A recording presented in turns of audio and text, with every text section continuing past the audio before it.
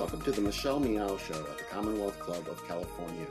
I'm John Zipperer, the club's Vice President of Media and Editorial, and Michelle's co-host for this program. Now, we hope you are staying safe and are well wherever you are. We are eager to return to in-person programming, and you can keep an eye out for our reopening news. We look forward to seeing you in person again, when it is safe, at the Commonwealth Club's headquarters in San Francisco.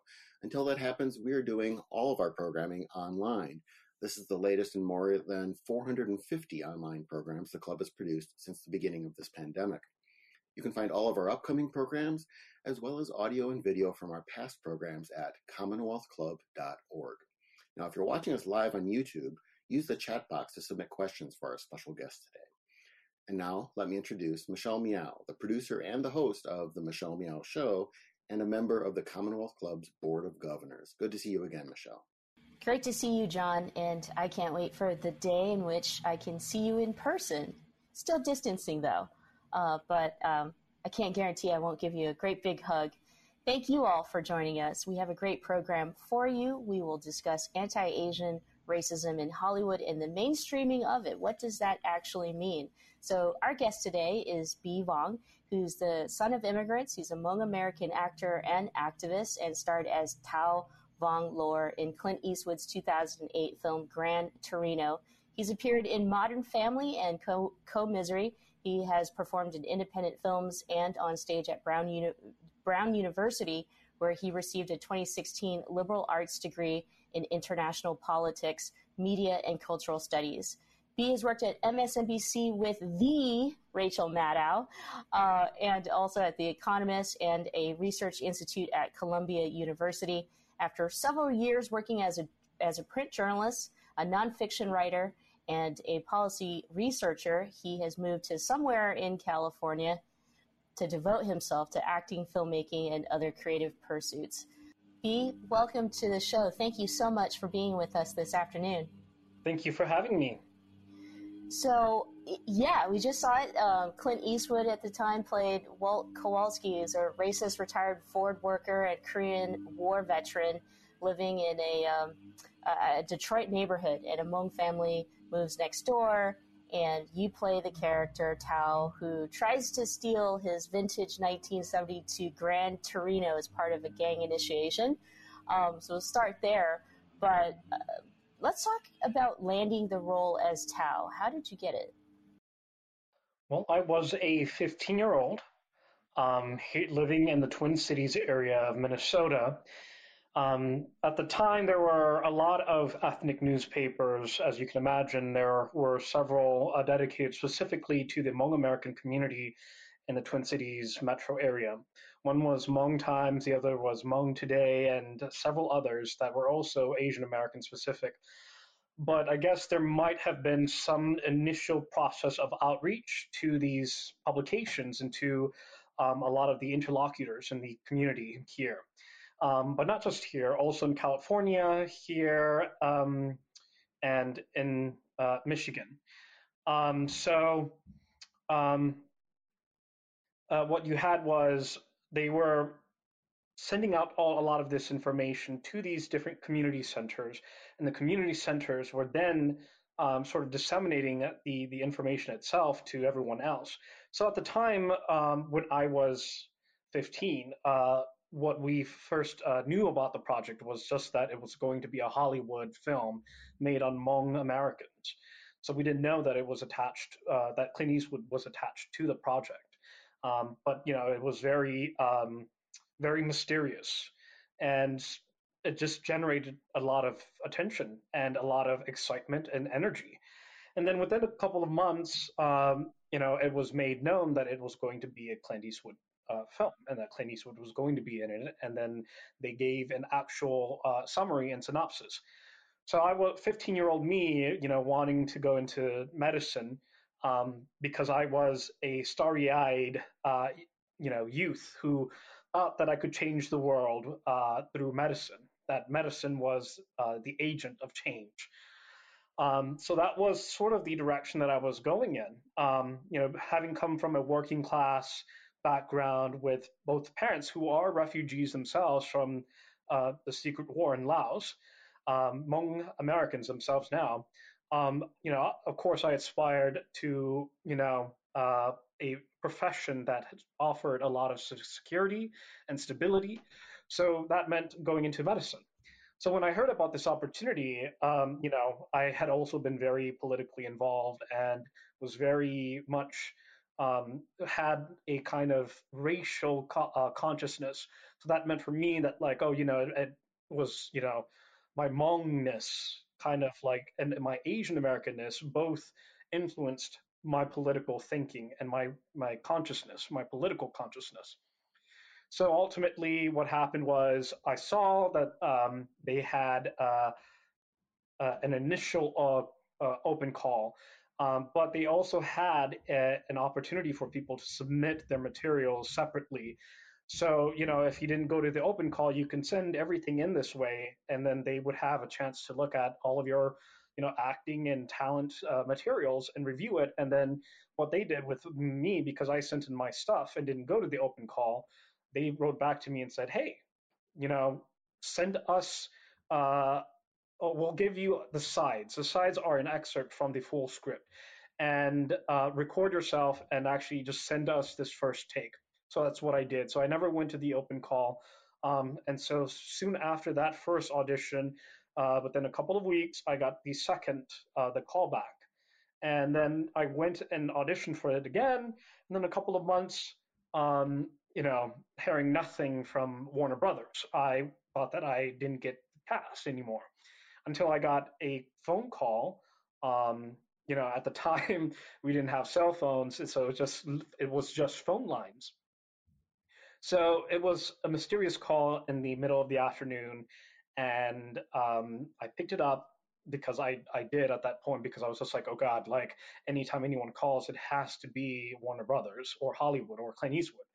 So, I raced to the phone, I picked it up, and I slowly answered it, and I said hello. And then it was a woman on the phone. And at the time, it was Dina Eastwood, Clint's wife then.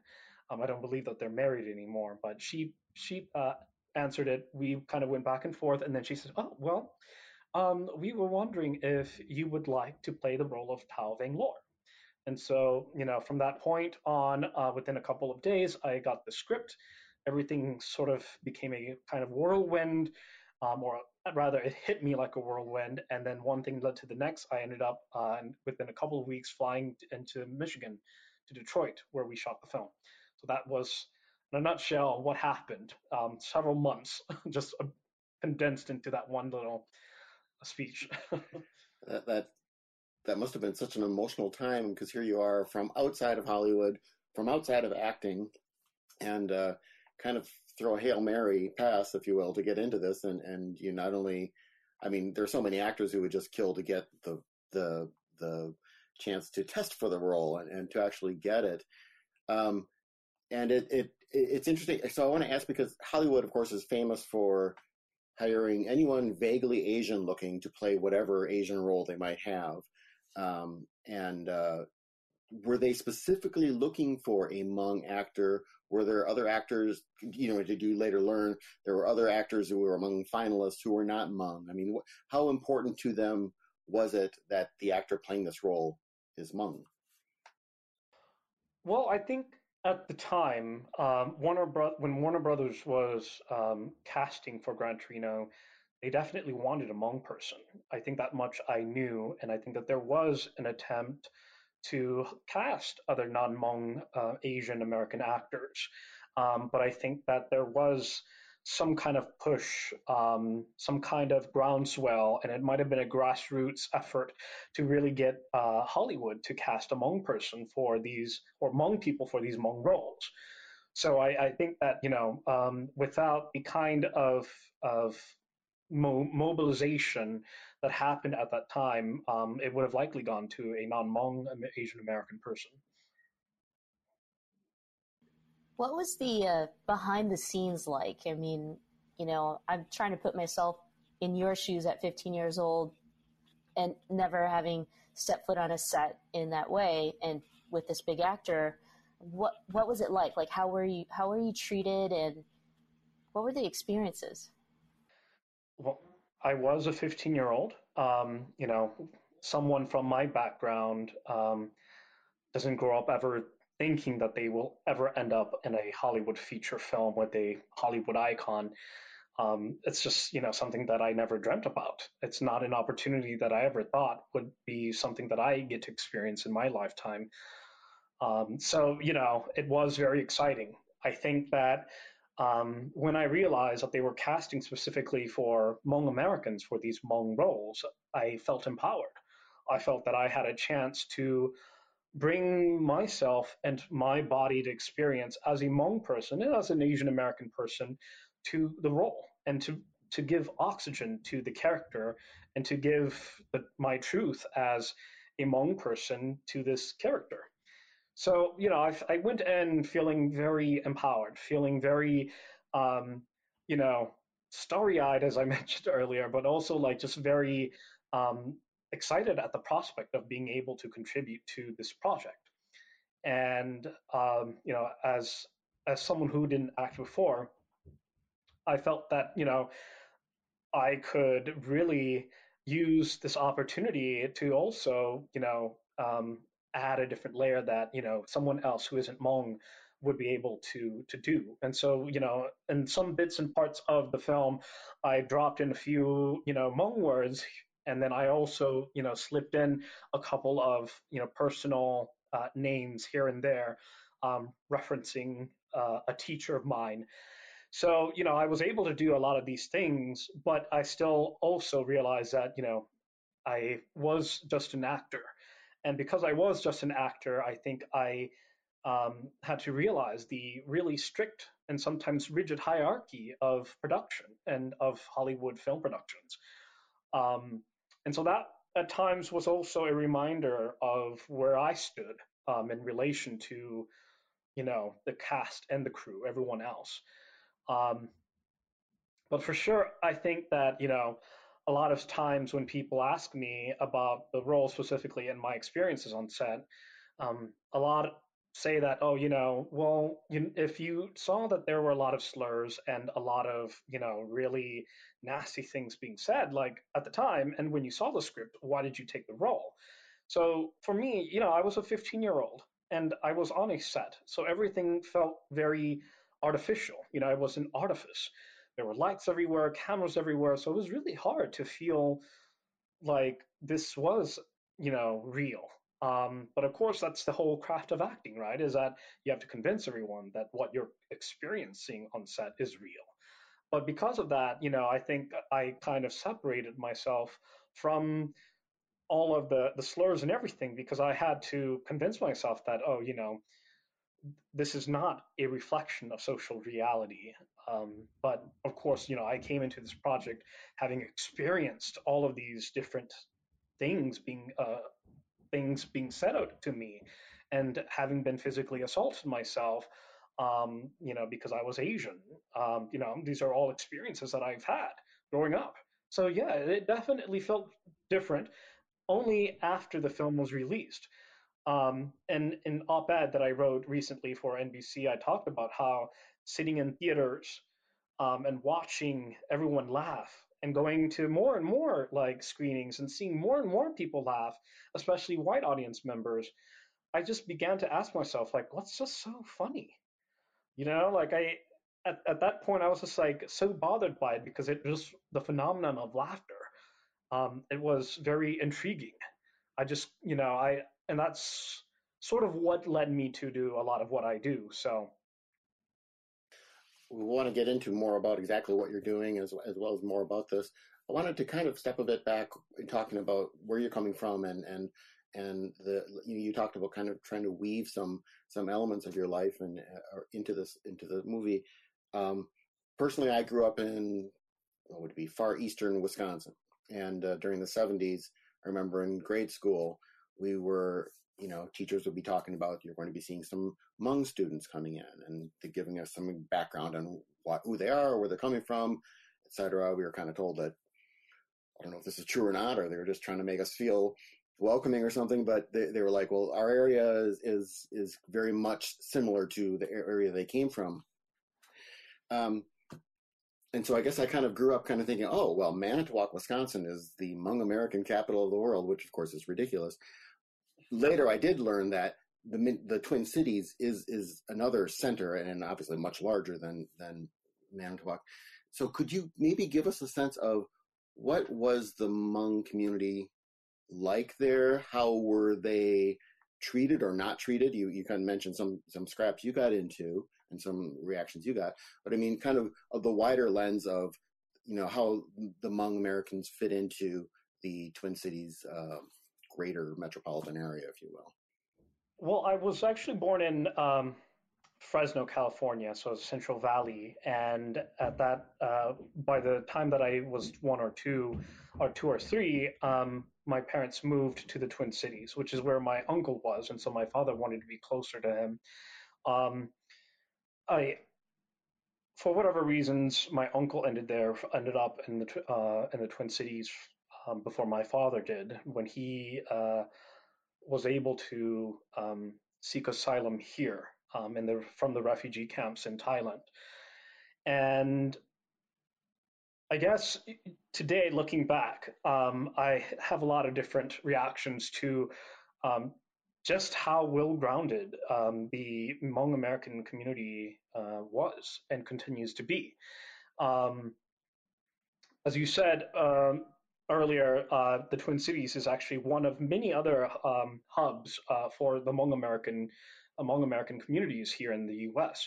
But I believe, according to my understanding, the Twin Cities actually has the biggest population of Hmong Americans in the U.S.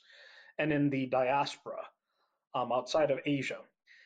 Actually, the largest population of Hmong people are in China, and then I believe in Vietnam, and then in Laos and Thailand, and then Burma, and then in the U.S. and France and elsewhere. But yeah, growing up, I think that there was a strong sense of community here. I think that everyone was really galvanized to really speak to the community and to the needs of the community. There were a lot of political leaders, elected officials at the time. As I said earlier, there were a lot of these, Hmong-centric newspapers, and so it was catered to mostly Hmong American readers. Sometimes it was published in Hmong, but the point was just that there was a lot of Hmong influence everywhere. There were Hmong stores, Hmong journalists, Hmong writers. I would say that the Hmong American community has a pretty strong voice here, and that definitely influenced a lot of my thinking at the time. I was politically involved. I was very much, working within the community and also doing a lot of various things with organizations that were catered to the Hmong American youth and wider community.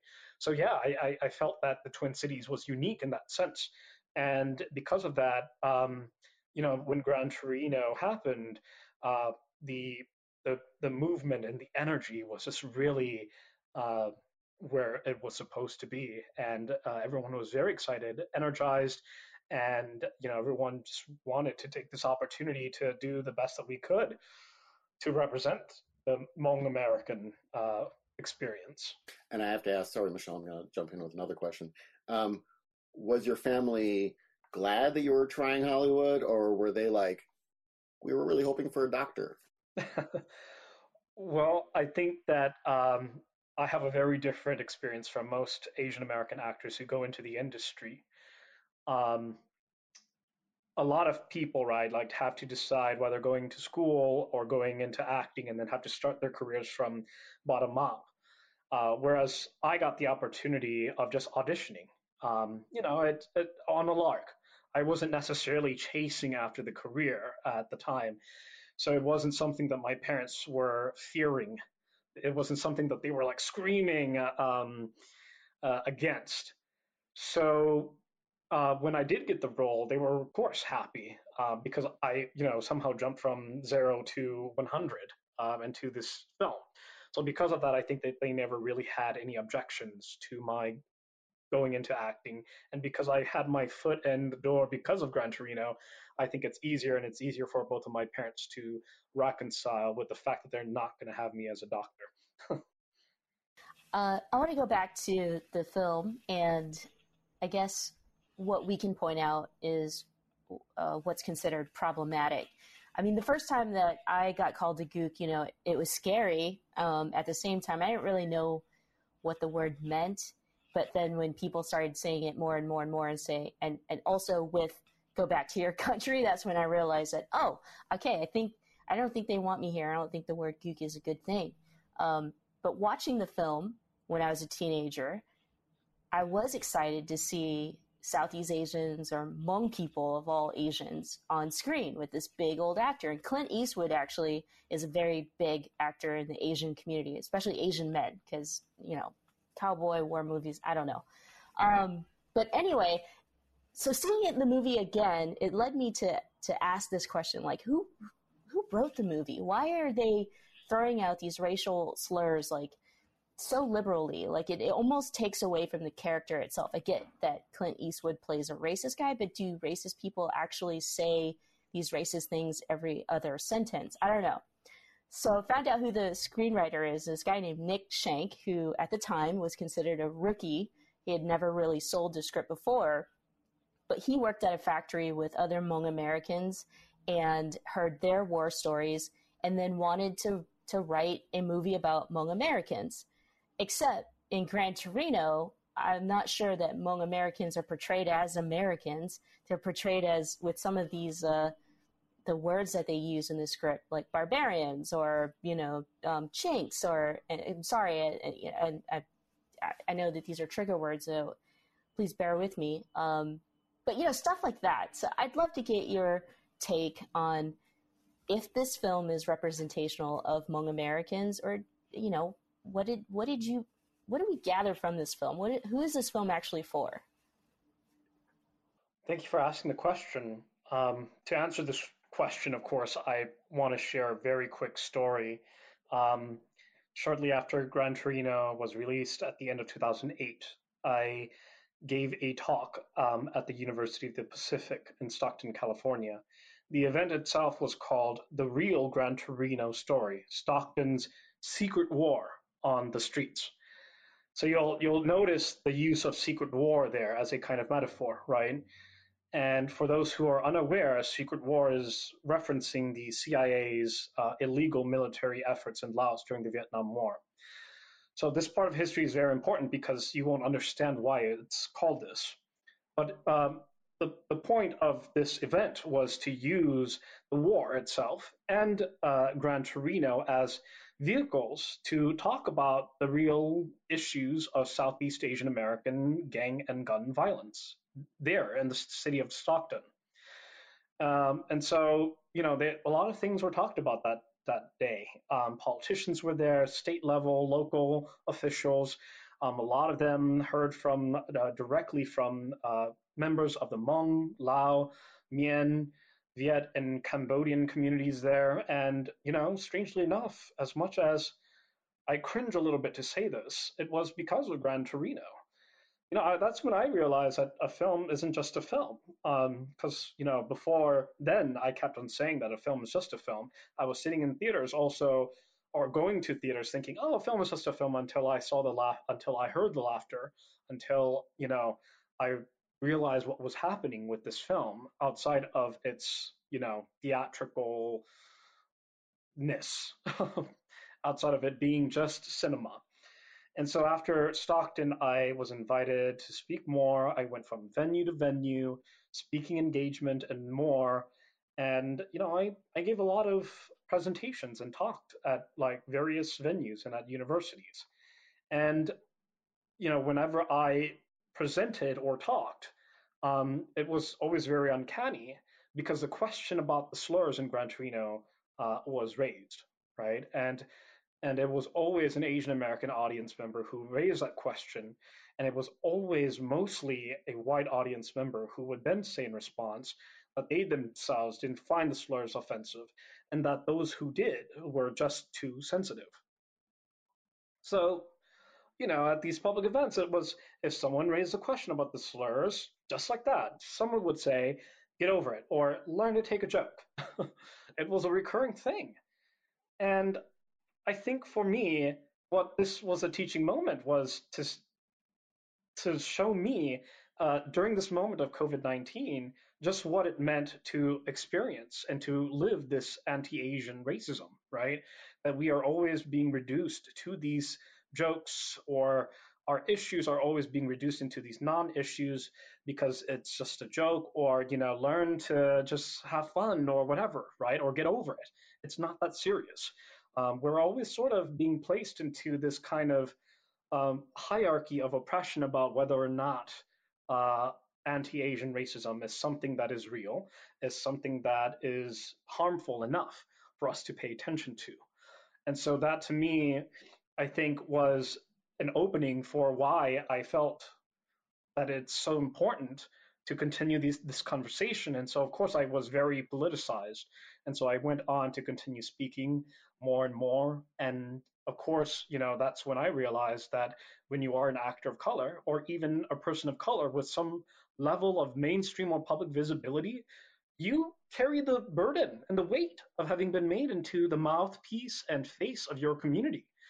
And in many ways, it's not fair.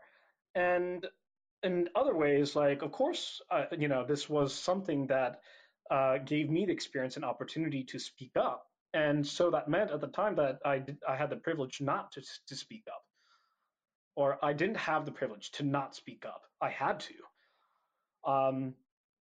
And from this point on, that's when I realized that, hey, representation is a double-edged sword. Um, you know, whether the negative stereotypes or the use of the slurs were a lot more harmful than giving us this brief and temporary representation and visibility in mainstream culture. Like what do we do? Do we get into some kind of Faustian pact and sell ourselves in order to mainstream all of the slurs, right? And when I wrote in my op-ed about how the film mainstreamed the slurs, what I meant was precisely that the film was screened in theaters across the country and around the world, and many heard that those slurs being said, and saw many of the characters in the movie saying those words. And the fact is that the film is also on Netflix, and it's something that I also want to point out, that like I don't necessarily believe that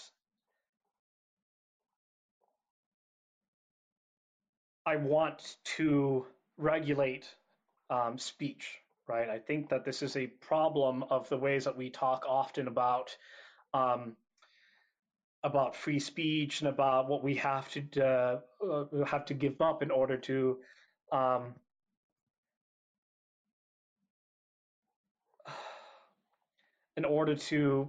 do the things that we need to do, right? And all the laughter and the belittling through the so-called harmless jokes, right? That was done under the guise of free speech too. And of course, as I said earlier, it was indicative of the racism that many turned a blind eye to.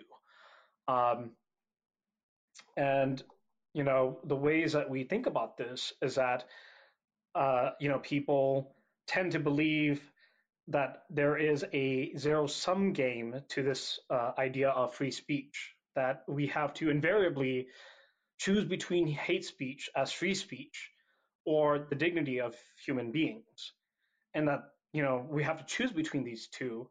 That's something that is the reason why we find ourselves where we are. In the script for Gran Torino and in the finished film, but I mean, do you think those slurs were put in there as jokes, or in other words, was the audience reacting the way the scriptwriter and the director wanted them to and expected them to, or were the slurs in the film to show that this character has these awful views and the audience is bringing its own racism and to their viewing of it or their experiencing of it, and their reaction is likely not perhaps what was intended. What do you think? Right. Where I stand on this issue is that it doesn't matter what the intentions are of the writer or of the filmmaking process or the filmmakers themselves. Um, it could have very well been that, Walt Kowalski and the use of the slurs served as an allegorical function in the storytelling, right? And it could be that that's how it was written. But my point has always been that the consequences are, if it wasn't written as a joke, then there's something to be said about the fact that people were laughing at the slurs because they thought that it was a joke. And this laughter was something that I had been writing about and talking about for so long because it disturbed me so profoundly, right? For someone who grew up having heard all these slurs, it just stung very differently. I knew clearly after I continued giving more and more presentations that there was more to the laughter than just it being, funny jokes.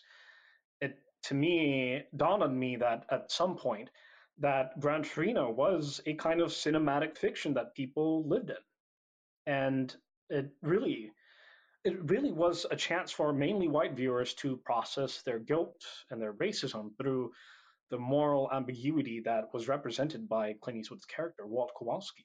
Laughing wasn't a laughing at Walt, but a laughing with. And so it was their, process of identification.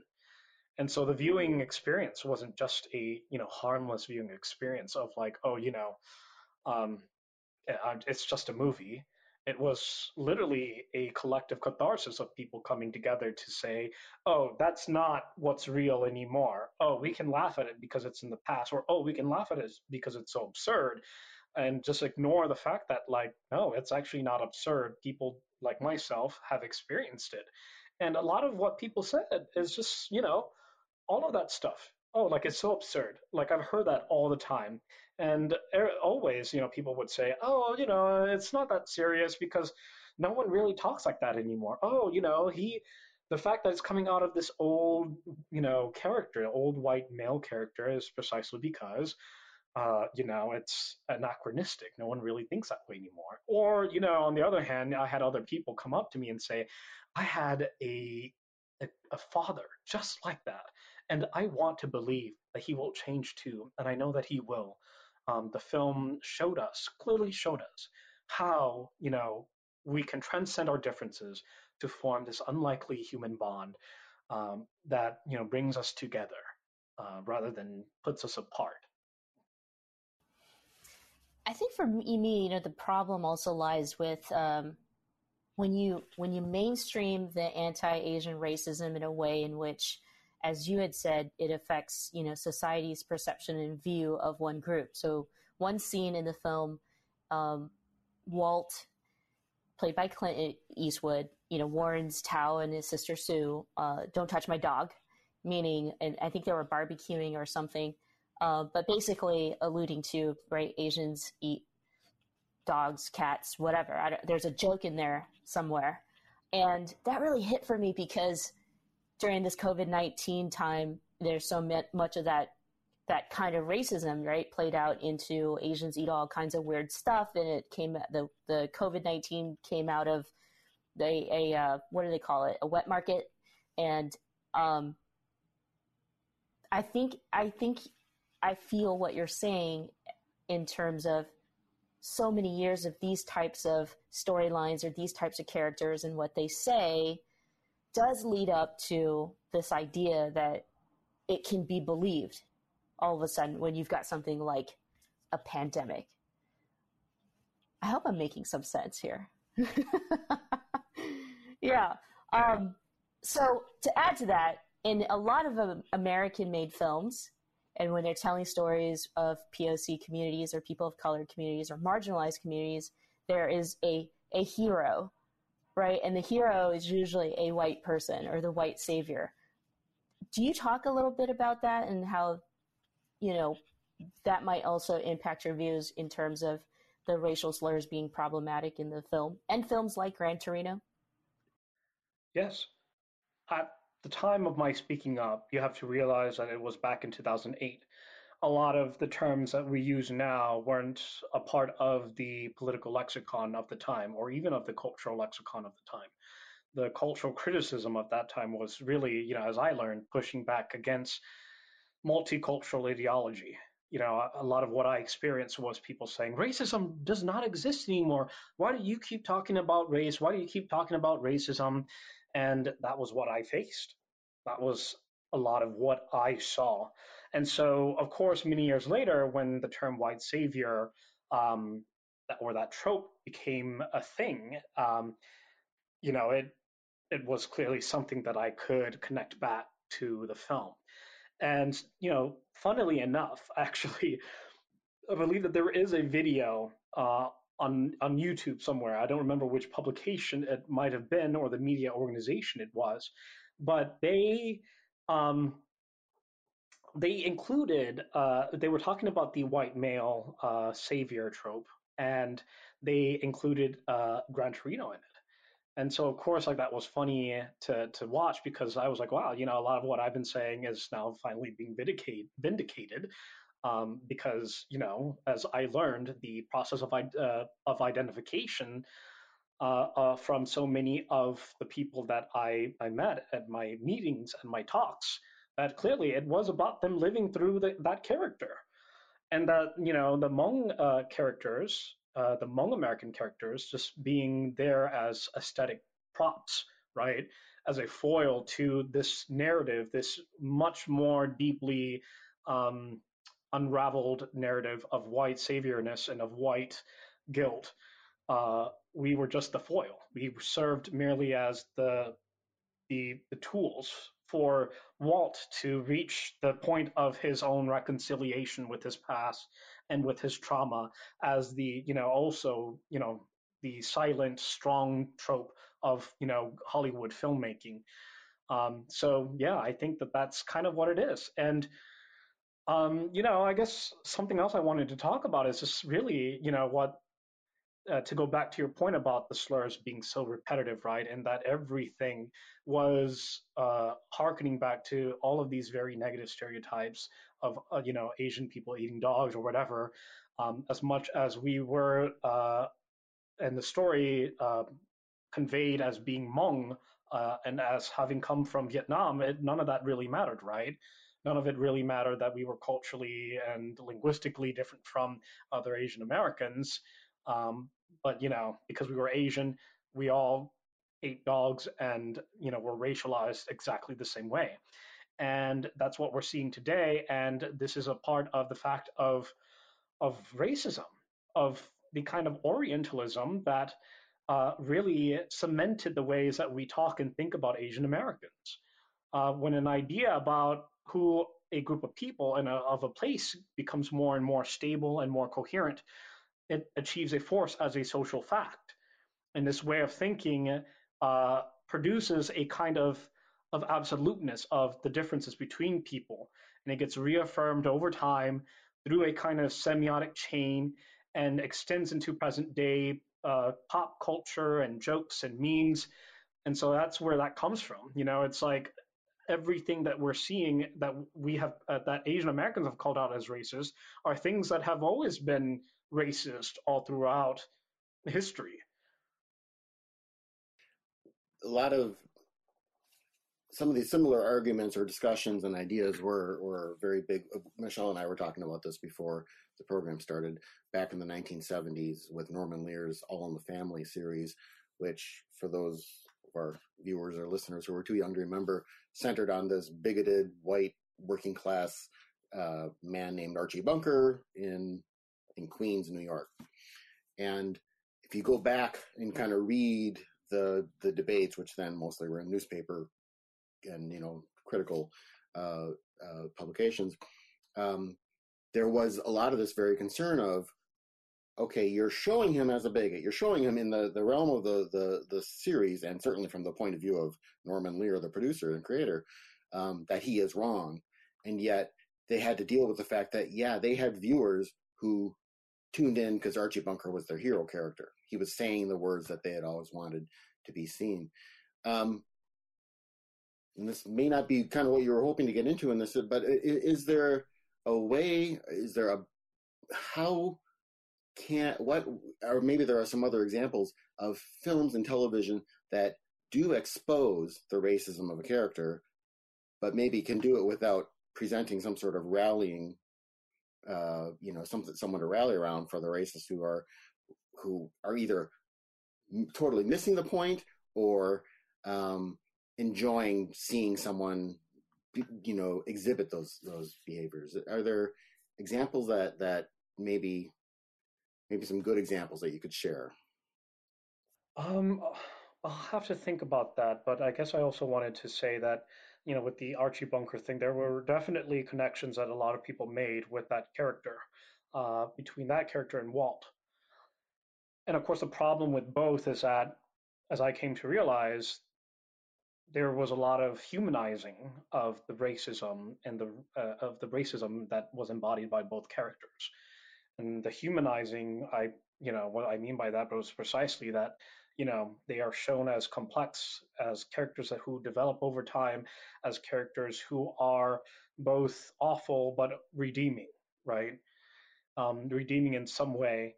And so, I think that for sure, what I find will change things, of course, is not that we celebrate the racism in some way, thinking that, if we use them and disempower them by using them, then we somehow fix the problem of racism.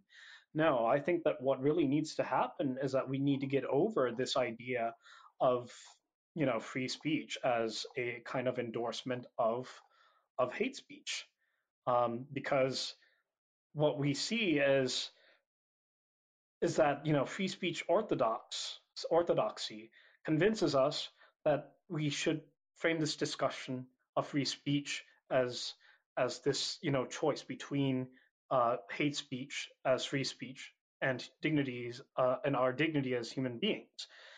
And because of this, we clearly can't look to, political institutions and legal movements to really give us, to stifle free speech, because what that does is it makes people more racist, right?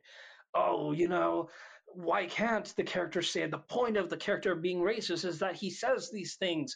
So why do you guys want to cancel him? Why do you guys want to control like speech? And from what I've seen, like that has the effect, of curbing this kind of speech, has the effect of making racists more racist. So I think what needs to happen is not that we need to tell the stories from the perspective of a white savior who redeems himself, and of a white character who has to use these words. This, it doesn't have to be this way. I think that there are opportunities to convey an anti-racist story that doesn't require the use of these slurs. I think, rather than perhaps humanizing Walt, like why not humanize the Hmong characters and humanize the Asianness that, the Hmong characters come to represent, in a way that doesn't make them seem as less than human. They're seen as barbarics. They're seen as being hyper-violent gangsters. They're seen as, quiet and meek, as not human, right? Because the point is that they are Asian. And because they are Asian, they aren't necessarily always coded as human in the ways that maybe Walt is, because he gets the arc that everyone, sees themselves through, and that's how he becomes redeeming. I would say that that's what I would say to that question, but I don't think that there are any clear examples yet that I can think of. I know that maybe Minari might be one good example, a recent example of that, I would say. With Steven Yeun. I was just going to ask, I mean, in the movie Gran Torino, Tao doesn't even get his name correctly pronounced. You're Toad. You're not Tao, you're Toad. Which is also part of the whole anti-Asian racism idea that we're all talking about. But a follow-up question to that is, B. Vong wrote the script and not Nick Schenk. Could B have told the story not better, but with the same impact and not as racist, I guess? If I could have done that, Well, I mean, like if it wasn't a Nick Schenk, it wasn't a white guy who, met a bunch of Hmong Americans at a factory shop that he was working at and wanted to make a film about Hmong Americans. Um, but it was actually a Hmong American who wrote the script or co-wrote it with somebody else. Could it have been told? Yeah, the word is better. Could it have been less racist and still get the point across? I would like to answer this question, but I also think that the answer is a lot more complicated than how I would frame it, in my own words. I don't necessarily believe in essentializing race to this extent that if it was written by a Hmong person, that it would somehow, get the point across better. Um, but I also believe that it's very important for Hmong Americans and for any person to tell their stories on their own terms. And I believe that um, when we get the opportunity and the chance to do that, um, that will make a difference in the stories that we tell and how we tell them. I think that for the longest time I've been talking about this very question, right? And over the course of the years that I've been talking about this, other films and other books like, the book Precious by Sapphire, that was a very contentious book and film for the African American community. And whether it was a, a film that was giving more space to Black representation in film, or whether it just really trafficked in a very negative and racist stereotype, even if it was written by a Black person and was written by a Black writer and directed by a Black filmmaker. Like, did that make a difference? I think that it did, but at the same time, I still think that it's problematic, right? In many ways, that we can think about Gran Torino being problematic, even if it wasn't written by a Hmong person. Could you talk a bit about the reaction you've gotten to that NBC op-ed, and kind of two parts? In general, what have you been hearing back, positive and negative? And second part, has Clint Eastwood or any other people involved in creating that film either directly or indirectly responded to you?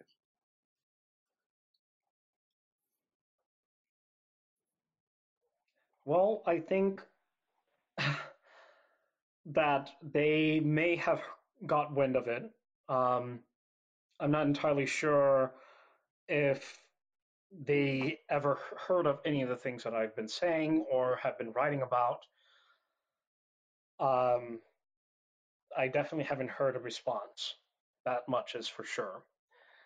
But to answer the first part of your question, a lot of people, the way that they've been responding is to say that I am canceling Clint Eastwood and, canceling Walt Kowalski, and that I am jumping on the bandwagon of cancel culture, and that I was a part of the problem of, the social justice wave of people washing over this country and, being a bunch of snowflakes.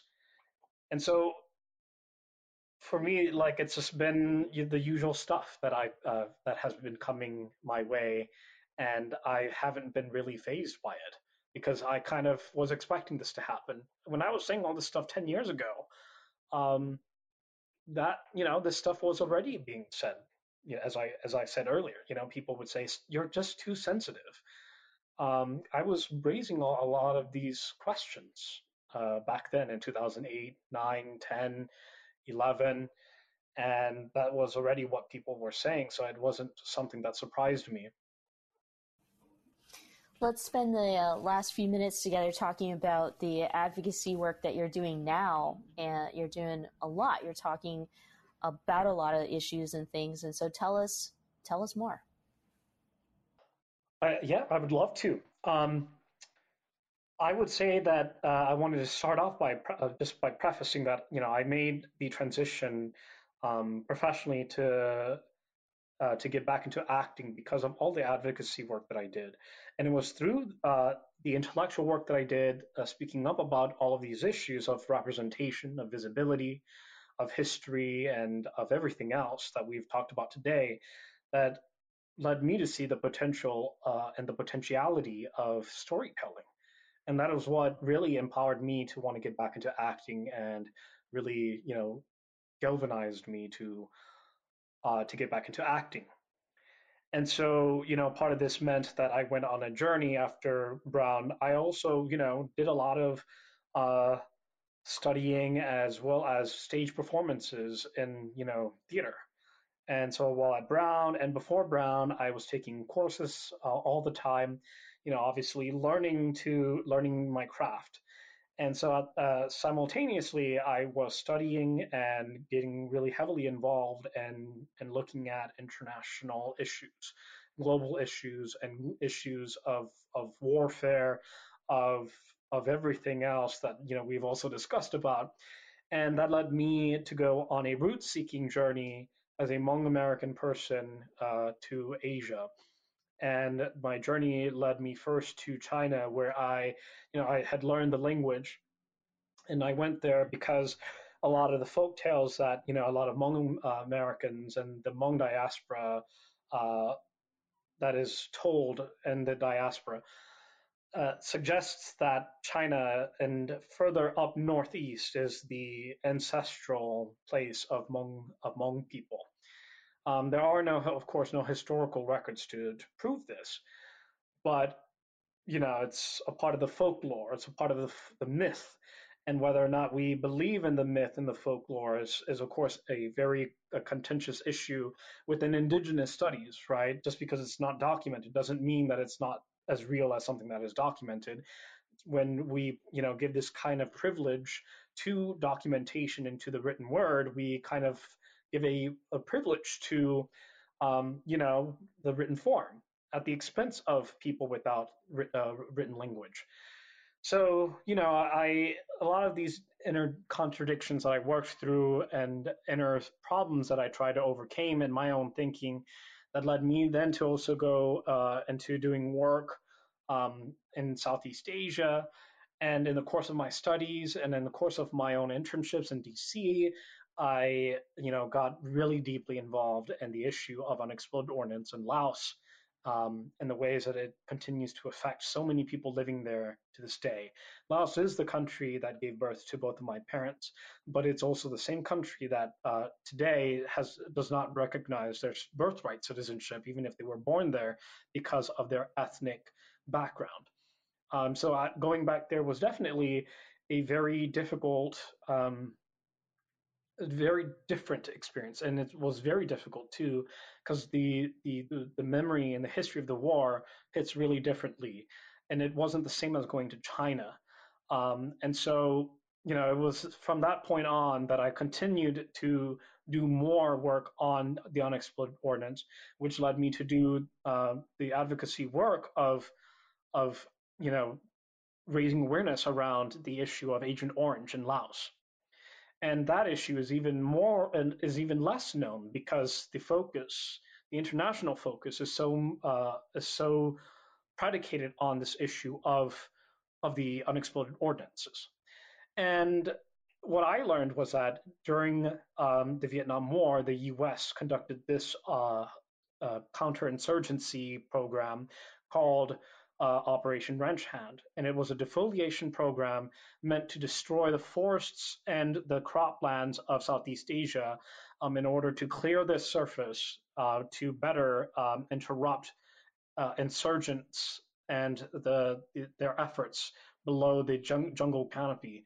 So this was what they were using this specifically was to target the Ho Chi Minh Trail, which provided the cover of the forests to the Vietnamese independence movement. And so, it was used specifically to destroy crops, to destroy the land, and to destroy the forests. And to this day, 20 million gallons of those herbicides are still filled in Laos and Vietnam and in Cambodia. And so for me, raising awareness about this, giving it visibility, that's what really empowered me and politicized me to want to continue to find a kind of position between being an actor and being an artist and being an activist and advocate. And it's what really gave me the push to want to get back into storytelling, to want to get back into telling my people's history of giving voice and giving oxygen to the potential of our stories. And as someone who's not only doing so many different things in different fields, activism and students and journalism and acting, but specifically along the lines of what you were just saying, film, television, books, audio is one of those perhaps either your favorite, or do you think that is the most effective at being able to tell a story where you can get deeply into, all the niches of a background and all the story elements that you want to tell? As an actor, I would say that my bias is that I think that films are the most powerful tools for communicating certain things. And because of that, and because of the wide reach that Hollywood has globally, not just domestically, because everywhere and everyone around the world are watching Hollywood films.